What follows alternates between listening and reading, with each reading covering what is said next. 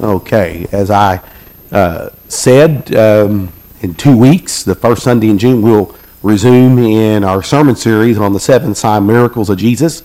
But today we're going to take a close look at a topic that's discussed in several books in the New Testament about spiritual gifts. Connecting to God's purpose in your life is the title of the message. And that's why I give you that outline there, and I'll discuss a little bit about that in a few moments. But during the French Revolution, there's a story of three Christians who were sentenced to death by guillotine. One Christian had a spiritual gift that gave him an insurmountable amount of faith. The second Christian, had the gift of prophecy. And then the third Christian had the gift of service. The Christian with the insurmountable amount of faith was up to die first by guillotine. And he was asked if he wanted to wear the hood over his head. And he said, "No, thank you. I don't need that over my head. I'm not afraid to die." He says, "I have faith that God will deliver me." His head was positioned under the guillotine with his neck on the chopping block. He looked up at the sharp blade, said a short prayer, and waited patiently and confidently. The rope was pulled. Nothing happened. This just bewildered the executioner. He didn't understand what happened. He figured this must be an act of God, so he set the man free. The second Christian up is the one who had the gift of prophecy. He too was asked if you want to wear the black hood over your head or not. He said, "No, thank you." He said, "I'm going to decline." He said, "I'm not afraid to die either. However," he said, "I predict that God is going to deliver me from this guillotine." Okay, the executioner got him ready on the chopping block, had him look up at the blade, pulled the rope. Nothing happened again. Well, the executioner, even more bewildered and puzzled, said, "This must be another act from God, so I'm going to set him free." So the second Christian was set free. Then up comes for execution the third Christian, who had the gift of service. He was brought to guillotine and asked likewise, "Do you want to wear a hood?" And he said, "No, I'm not. I'm just as brave as the other two gentlemen who just were set free." So the executioner positioned him upside down, looking up at that sharp blade. And just as he was about to pull the rope, the Christian yelled, "Stop! Wait! I think I see what's wrong with your guillotine now." Oh, that was the gift of service. I think I ought to keep my mouth quiet. How about you? But just like those three gentlemen, those three Christians, we too have a specific and a unique spiritual gift that's given to us at the moment we accept Christ as Savior. As we're looking today at spiritual gifts connecting with God's purpose in your life.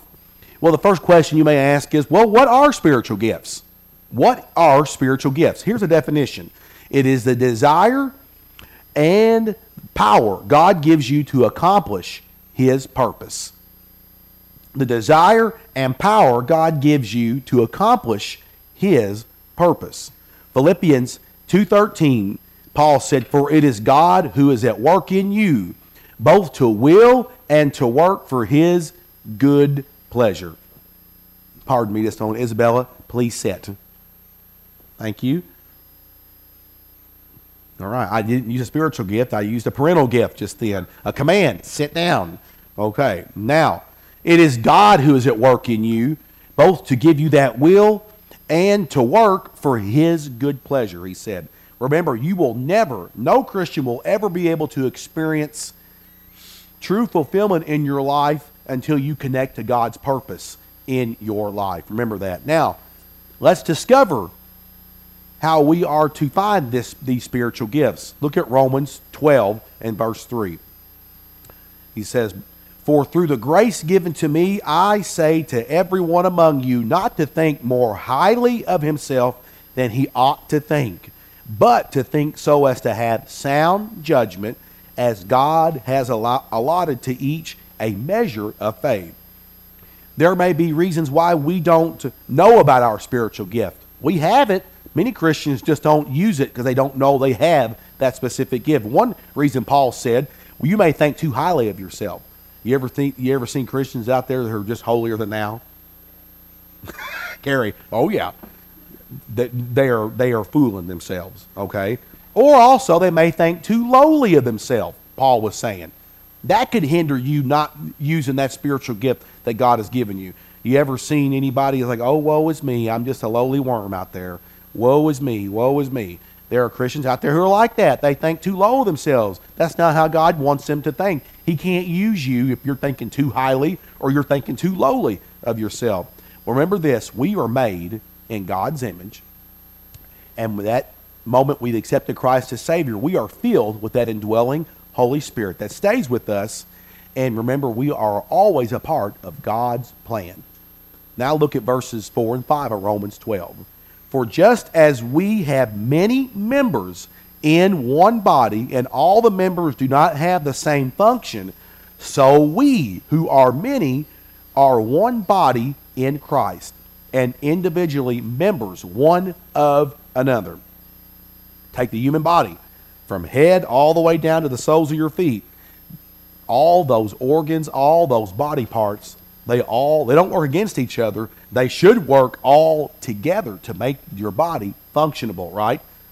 The rest of your body's not going to operate if there's no brain.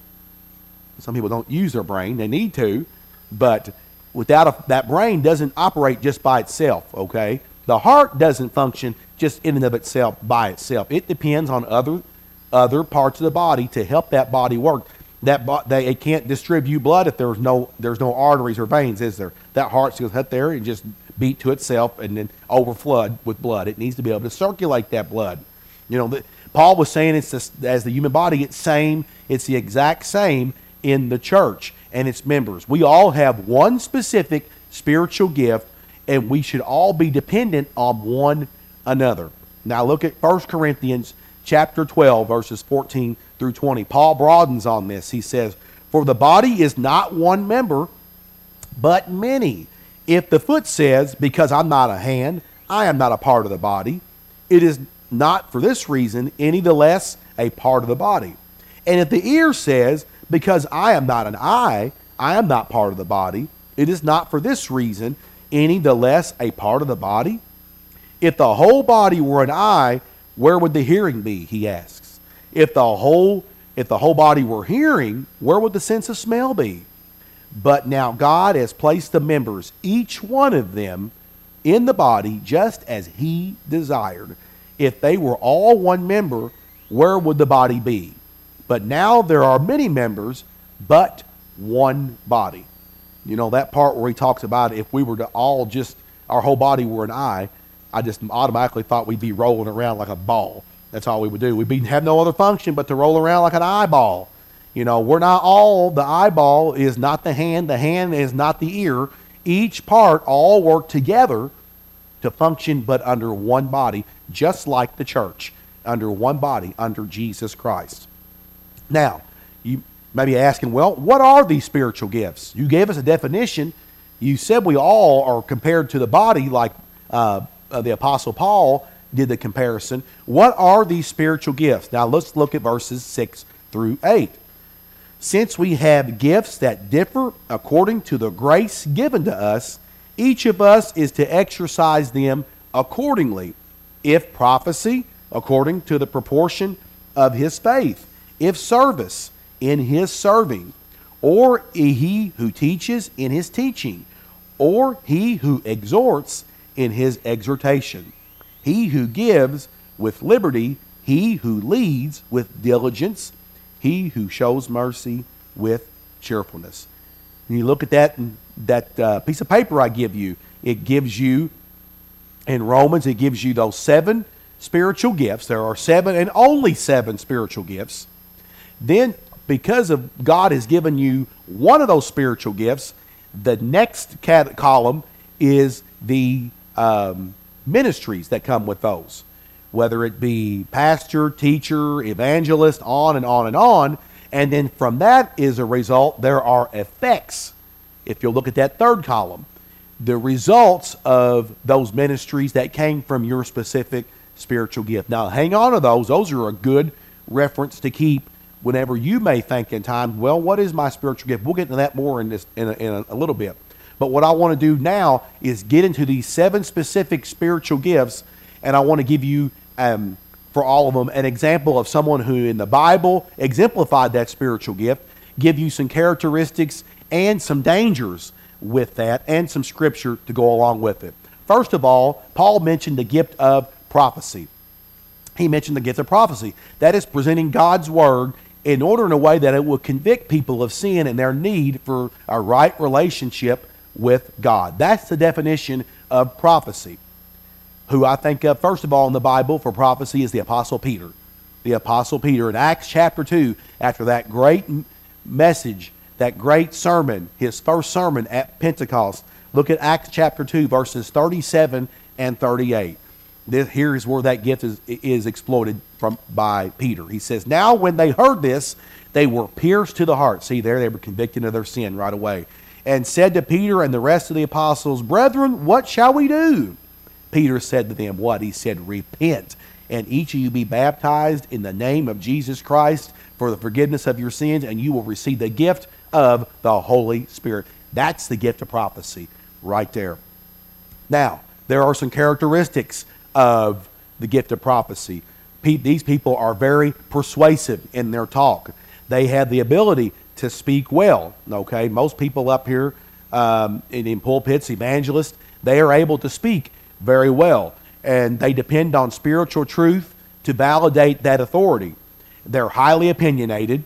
Okay, they're very discerning. That means they're able to evaluate the character and motives most of the time of other people. And they have a concern for the reputation of God, especially when people take God's name in vain. Well, that burns me up.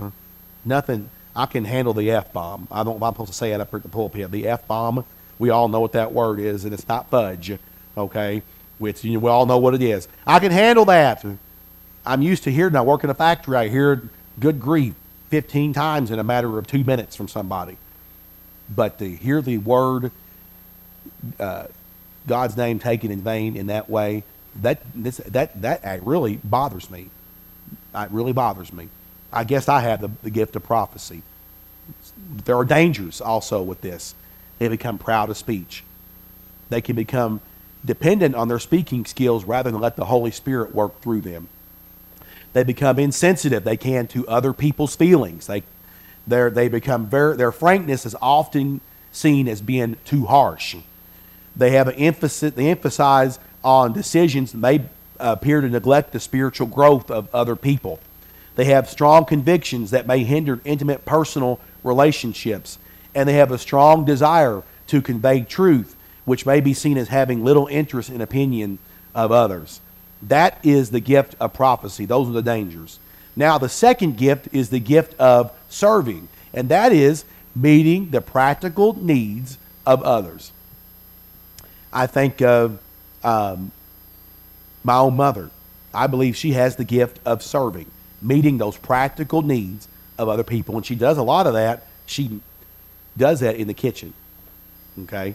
I think that is silly, but during the time of great trial with their next door neighbor, she lost her husband finally. But during that time, up to him dying, she was at a low point. Mom, with love and compassion, would make meals and take it to her. That's a gift of serving, meeting the practical needs of other people. And what's more practical than having to fill your tummy? Okay, or in this world. But all in the Bible, the example I think of is Martha at the reception at Bethany. Luke chapter 10, verses 38 through 42. Here's the story quickly. Now as they were traveling along, that's Jesus, entered a village, and a woman named Martha welcomed him into her home. She had a sister called Mary, who was seated at the Lord's feet, listening to his words. But Martha was distracted with all her preparations. And she came up to Jesus and said, Lord, do you not care that my sister has left me to do all the serving alone? Then tell her to help me. But the Lord answered and said to her, Martha, Martha, you are worried and bothered about so many things, but only one thing is necessary. For Mary has chosen the good part, which shall not be taken away from her. There wasn't nothing wrong with Martha was doing. She was worried about preparing a meal for Jesus. She invited him into his home. She was trying to meet the practical needs at that moment for Jesus. Now, there are some characteristics with this. They desire the appreciation, but it doesn't need much public recognition. They don't mind being appreciated, but they don't want everybody in the world to know about it. You know, they don't want to be people thinking that they're glorifying them. They don't want that. They're able to detect the personal needs of others as well as their likes and dislikes. They may have involvement in a variety of different activities and have difficulty saying no. You may like that. They just can't say no to anything. And, you know, it may put them at discomfort, but they can't say no to someone who is in need. They enjoy short-range goals rather than those long-term goals.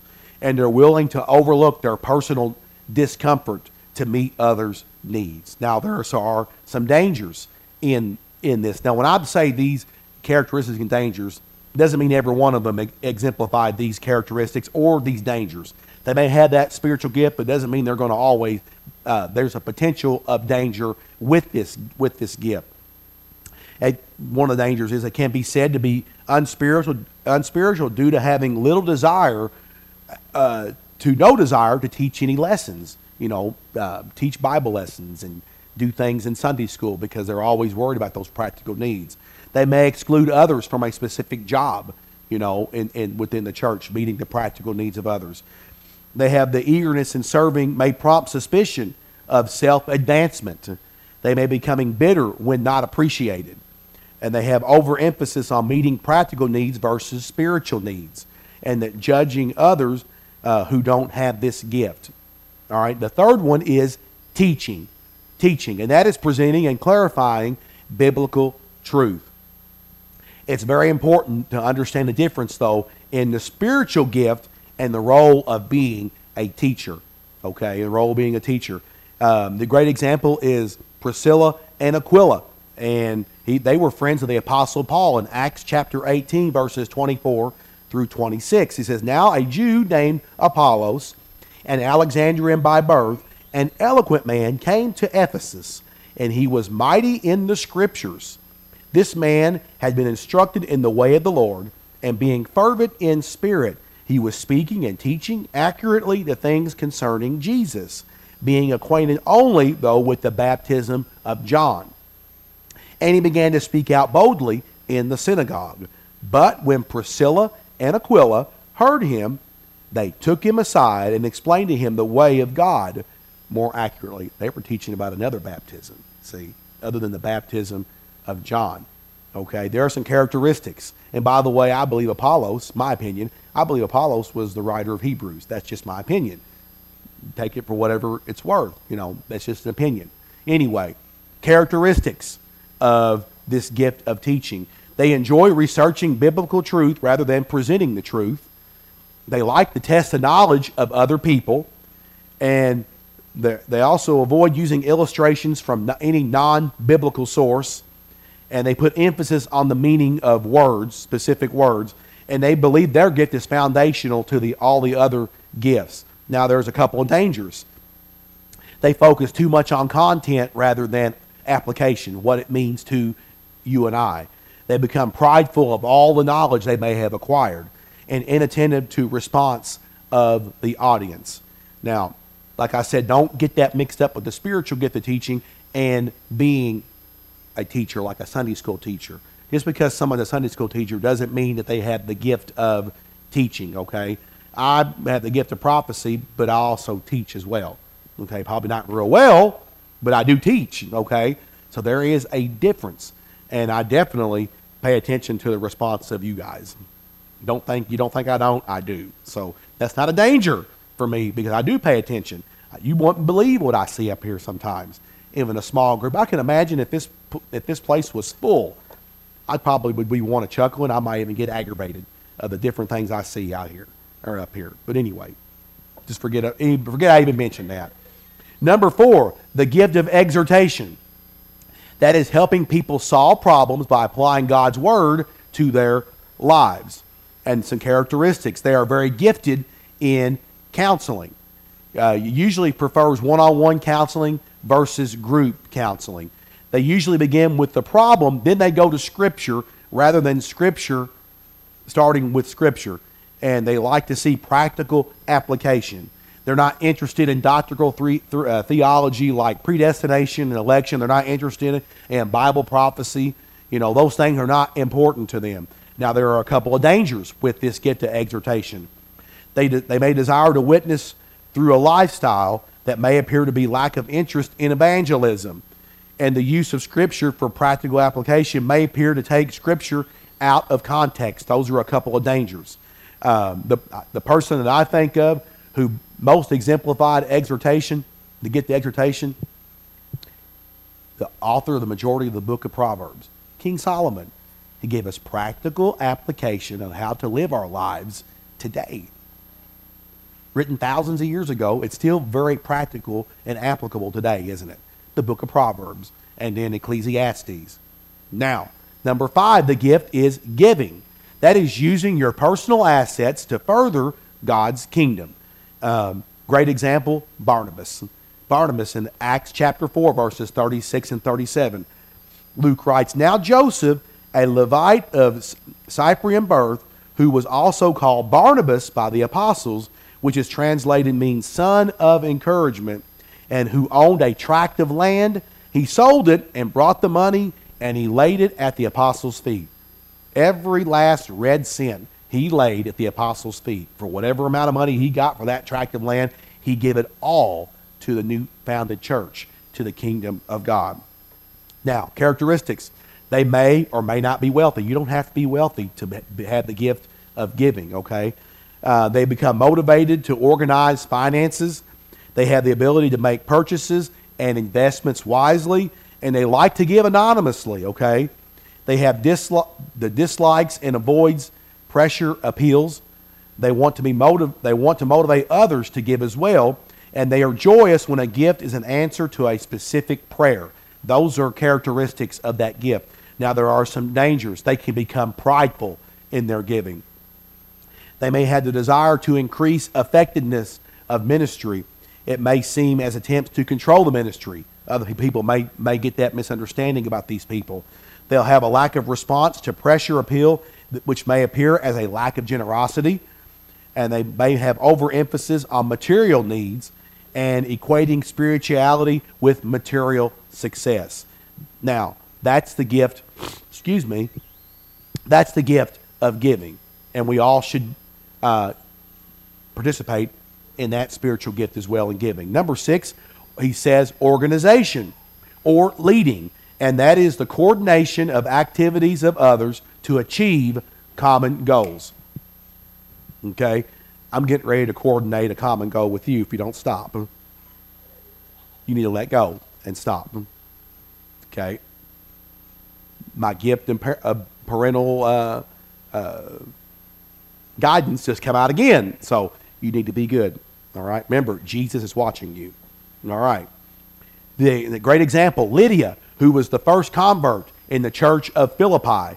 She was a businesswoman. You find her story in Acts chapter 16, verses 14 and 15. You can look it up on your own. I decided not to give that, okay?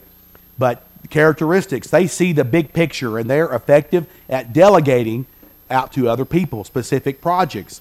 They have the ability to preside, okay? They desire to complete tasks as quickly as possible. And they have a willingness to endure criticism from workers to achieve the ultimate goal. They can withstand all the criticism from their peers, but they're going to make sure that goal, they get to the finish line. Now, there are some dangers as well. Sometimes they're viewed as using people for the success of a goal. This could be seen as devaluing people, and they may seem as being pushy at times as well. They can lose sight of ministry purpose of the goal, and they have the ability to delegate may be viewed as laziness. I think a good leader is able to delegate well, not micromanage. That's how to be successful. Now, the last spiritual gift that is listed in Romans chapter 12 is the gift of mercy. The gift of mercy. And that is identifying with and comforting those who are hurting. That is the gift of mercy. There are some characteristics with this as well. They have the ability to discern the mood and spirit of the individual that they are dealing with. They are extremely sensitive to words and actions that hurt others. They have a greater concern for mental distress than physical suffering, and they react negatively to those who are insensitive to the feelings of others. There are some dangers, though, with mercy. They may have a failure to be firm when necessary. That could show a sign of weakness in them. They are sensitive to others. Their sensitivity to others may cause some to feel they are guided by emotion rather than common logic. They may be resentful to others who lack the gift of mercy, and they could be misunderstood sometimes by the opposite sex. You know where I'm going with that, okay? I think of the city of Joppa in Acts chapter 9, verse 36. Remember Tabitha, and Dorcas in Greek? She had the gift of mercy. Now, in closing, we've listed the 7 spiritual gifts, and you looked at your outline there, the ministries because of those spiritual gifts and those effects. Look them up and read those scriptures in your own time. That's where those come from. There are 3 truths about spiritual gifts that we need to remember this morning. 3 timeless truths about spiritual gifts. The first one is God has given every Christian a unique spiritual gift. 1 Peter chapter 4, verse 10, Peter said, "As each one has received a special gift, employ it in serving one another as good stewards of the manifold grace of God." Another pop quiz question. Y'all ready? I'm so excited. I want to give another pop quiz question. You guys have not done very well lately. Shame on you. No, I'm just kidding. Here is the question. Who in the Bible had all 7 spiritual gifts? Bingo. Jesus Christ is the only person who had all 7 spiritual gifts. You know why? He was God. Duh. You know, he had all 7 spiritual gifts. No one else ever has or ever will have all 7 spiritual gifts. Only Jesus. Now, the reason why we don't have all 7 of them is because if we all were the same, we couldn't help one another. This world would be a boring place, wouldn't it? If everybody was the same. Just like the body. We're not all an eyeball. We're not all an eyelid. We're not all an elbow. Each body part is specific in its function, so it all works together so that body can function, or we hope it does. Sometimes it don't, but that's the idea. Each one has their own specific spiritual gift, so we can depend on others. I can depend on Gary. I can depend on Adam. I can depend on Donna and Daniel. And hopefully people can depend on me for that spiritual gift. That's how the Christian faith works. Everyone has a unique spiritual gift. God wants us to perform all the gifts, though. We are to try to perform all of them. Okay? From giving, having mercy, to serving, to foretelling God's word, and convicting people. We should be doing all of those and exhorting, helping people who are in need emotionally at times. And we have one gift to use to serve God according to his plan and his purpose. Now, the second truth is, true fulfillment comes from using our spiritual gift. I said you'll never be able to fully connect with God's plan until you truly understand that spiritual gift God has given you. You know, I think of a great example. When somebody gives you a Christmas gift, I give Adam a Christmas gift, and I find the top of the line Apple product or Nintendo product, something brand new, and I know that he's decided, he's budgeted himself, he's not going to purchase it. So I decide, you know what, I want to see the joy he has, and I'm going to get him this new gift, and I wrap it up and put a pretty bow on it, and Merry Christmas. And he sets it down, and he said, you know what, that paper and bow looks so beautiful. Even taking a picture of it is not going to do. I'm just going to set it here on my stand in my room, and I'm going to look at it every time I come into this room. That gift is not being used, is it? It's sitting there collecting dust, and it may not even work. He may decide down the road, years later, to open it. May not work. The point is, I gave him a gift to use it. If he doesn't use it, it's a wasted gift. It's not being used at all. He won't get that true fulfillment until he opens that and jumps for joy and begins to play Nintendo, whatever it is. I don't know. I'm not up with video games no more like I was. But I just thought of that. When you get a gift, you use it, or you should use it, or you get rid of it at Goodwill, something, whatever. Anyway, Matthew 6:33. But seek first his kingdom and his righteousness, and all these things will be added to you. When we are striving to do God's will and living in his will, he's going to take care of us. If we're obedient Christians, he will take care of us. Knowing and performing that specific unique gift will bring God's blessings now and in the life to come. Those rewards, like Gary's talking about, those rewards that are awaiting us one day. God loves obedient children. Amen. He loves obedient children. I love obedient children. I love them when they disobey too. But I also would like to give them a light slam every now and then for disobeying. But anyway, God loves obedient children. And the third timeless truth is spiritual gifts helped perfect the body of Jesus Christ. Remember the analogy of the body in 1 Corinthians 12? When we're all performing our spiritual gifts, the body of Christ, the church of Jesus Christ, is functioning like a well-oiled machine, isn't it? It's all working together when everybody is working hard at using that spiritual gift. Now, that is how we reach others for Christ and how the church can grow to its fullest potential when we're using that specific gift that God has given us. When one person in the church isn't using their spiritual gift, it's as if one part of the body's in a cast. If I decide I'm not going to use my right arm at all, I'm going to walk around and do everything with one arm and just keep it like this, it might as well be in a cast. It's useless. But it's limited my abilities to be able to do certain things. Sometimes you got to have two hands, don't you? You got to have the function of two arms, especially to grab a hold of one of your kids and pick them up and carry them or do whatever, or bend them over your knee, whatever it might take. One arm and one hand ain't going to do it. You got to have both. So one person in the church who's not using their spiritual gift is if they're in a spiritual cast. They're limiting themselves. Remember that if some reason you don't know what your spiritual gift is, it's never too late. If you don't know what that specific spiritual gift is, ask God to help lead you, to show you what that spiritual gift is. I didn't know for quite some time. I really never thought about it. It was always there. It was a matter of seeking first his kingdom and his righteousness. Then he added those things. He finally showed me what that gift was. Remember that our spiritual gift, though, is not about you. It's not about me. It's about edifying the church of Jesus Christ. And I can go on and on. I think of people who practice the gift of tongues. That's a sermon in itself where that came from. Tongues in the Bible refers to languages, not this utter gibberish stuff that's being spewed out there. I believe that's, well, I'm going to leave that alone for right now. But there is a sermon I'm going to give one day about tongues. But any time I've ever seen anybody try to use that gift, and I was saved in a Pentecostal church, they'll stand up there and they just try to receive that gift of tongues to come down upon them so they can speak some heavenly, utterly language to God. It's not about you.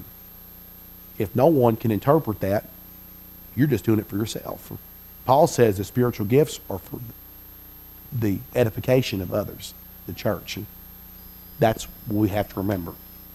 Ephesians 4:12. And he gave some as apostles, and some as prophets, and some as evangelists, and some as pastors and teachers. Here we go. For the equipping of the what? Myself? No. The equipping of the saints for the work of service to the building of the body of Jesus Christ. That gift of salvation is a free gift of God. Amen. It comes with many perks, doesn't it? We receive that specific spiritual gift because God has called us into his VIP club. We're part of his very important person club. Why would we want to waste something so special that he give us when God took the time to find us special enough to give us such a great gift? Don't waste it. If all Christians would use their spiritual gift, and you just imagine, we wouldn't be in the shape we're in today. I know we live in a fallen world. If you don't know what that gift is, pray to God. He'll show you what that gift is, because he wants, remember, you're part of his plan. We are part of God's plan. And he gives us a gift to use it for the edification, for the equipping of the saints. Let's bow together in prayer. Or maybe talking to somebody out here this morning. You might be a Christian. You may be a young Christian in your faith. You may be been a Christian for many years, but you've never really thought much about a spiritual gifts. Like, what is that? Well, we talked about what a spiritual gift is, how we can discover it, and how we are to use it in our Christian life, not for ourselves, but for others. It's about relationship with other people when they're down, when they need help, they need guidance.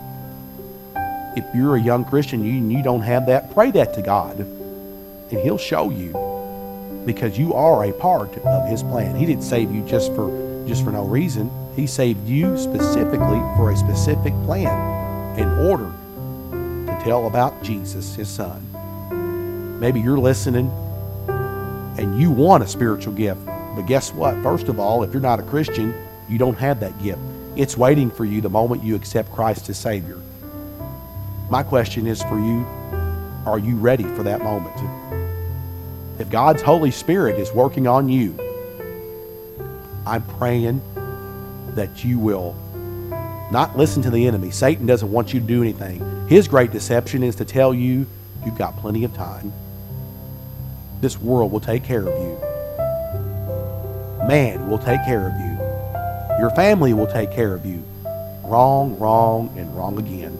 Only Jesus Christ and what he did on that cross, shed that precious blood on Calvary, taking the punishment that we all deserved. He took it once and once for all to provide that opportunity to have life and life eternal with him through the blood of Jesus. If you're at that point in your life right now, you know you're a sinner and in need of a Savior. You don't have to wait down the road, because we're not guaranteed the next 5 minutes. You can make that decision right now. If God's Spirit is working on you, you can say this simple prayer of faith with me, silently in your heart or out loud, knowing God is listening and waiting with open arms to accept you as one of his children and give you that special, unique spiritual gift that'll be with you for the rest of your life, that you can use for the equipping of the saints, other Christians. Say this prayer with me. Dear God, thank you for loving me. I know, God, I have sinned against you in so many ways. And God, I am truly sorry for all of those sins in my life. But I believe what I heard today, that you love me so much, you sent your son Jesus to die on the cross for my sins, taking that punishment I deserved for my sins. And I'm trusting in what Jesus did on that old rugged cross to save me of my sins. Not in my good works, but by what Christ and Christ alone did on that cross to save me of my sins. God, thank you for loving me. Thank you for forgiving me. And I'm praying right now you will help me spend the rest of my life serving you. And I pray this in Jesus' name. And if you prayed that prayer and you really meant it with all of your heart, you are now a child of God. At that moment, the greatest thing you'll receive is God's indwelling Holy Spirit. Jesus left and said, I'm going to send a helper, because we can't make it on our own. We need Christ. We need that Holy Spirit to help guide us in our Christian walk. And he also give you a specific spiritual gift. You may not know what it is right away, but don't worry. In time, God will show you if you'll be obedient to him and want to do what he has called you to do. The first thing he's going to want you to do is give a testimony. You're going to want to tell everybody about what the experience you just had, about what Christ just did for you, taking you and getting rid of the old life, the old you, and throwing it as far as the east is from the west into the sea of forgetfulness, the Bible says. Tell people, anyone who will listen, about what Jesus just did for you, saving you, knowing that this is not all there is. There is eternal life waiting for you in heaven one day with loved ones who have gone on before you, and also eternity with Jesus, the Heavenly Father. Tell everyone about what Christ did for you, and then make sure, this is so important, get into a Bible-believing church that teaches the whole counsel of God's Word. There are a lot of churches out there, unfortunately. There are many, and it's growing, unfortunately, quickly, who are compromising God's Word for money, for popularity, for numbers, personal gain. They're straying away from God's Word. But there are biblical churches who teach the whole counsel of God's Word, and that includes that three-letter word. The reason why everything is in the shape it's in. Sin. S-I-N. Make sure they teach about sin and what sin does to people, and that there is hope in Jesus. And the only way out of eternity in hell separated from God is through the blood of Jesus, accepting Christ and Christ alone for the forgiveness of your sins. Jesus said, I am the way, the truth, and the life. No person, no man, no woman, no child comes to the Father except through me. Make sure they teach that as well. If you can't find that church, there's one right here, Pleasant View Missionary Baptist, where we teach the whole counsel of God's Word. You can find our information on our Facebook page or on our website, pvbaptistchurch.org, where we have great sermons. Our statement of faith is on there. Brother Daniel has done tremendous work. There's a special blessing waiting from him one day in heaven for the work he does for this little church. And I am so thankful for him and what he does. If you can't get into this church, get into another Bible-believing church that teaches the whole counsel of God's Word. They're out there. Just go find one and stay in it and stick in God's Word and stick with other Christians. The Christian walk was not meant to be alone. There is no I in team, and there's no just one person in the Christian walk. It takes everyone, a whole family, just like the body, from head to toe. It all works together to make that body function. So it is in the Church of Jesus Christ. Heavenly Father, I pray to you this morning that no one who may have listened to this call to invitation or any other great pastor teacher out there who put up that call invitation, I pray that none of them would resist that call and be obedient and come to the foot of the cross and give their life to Jesus. I pray this in Jesus' name. Amen.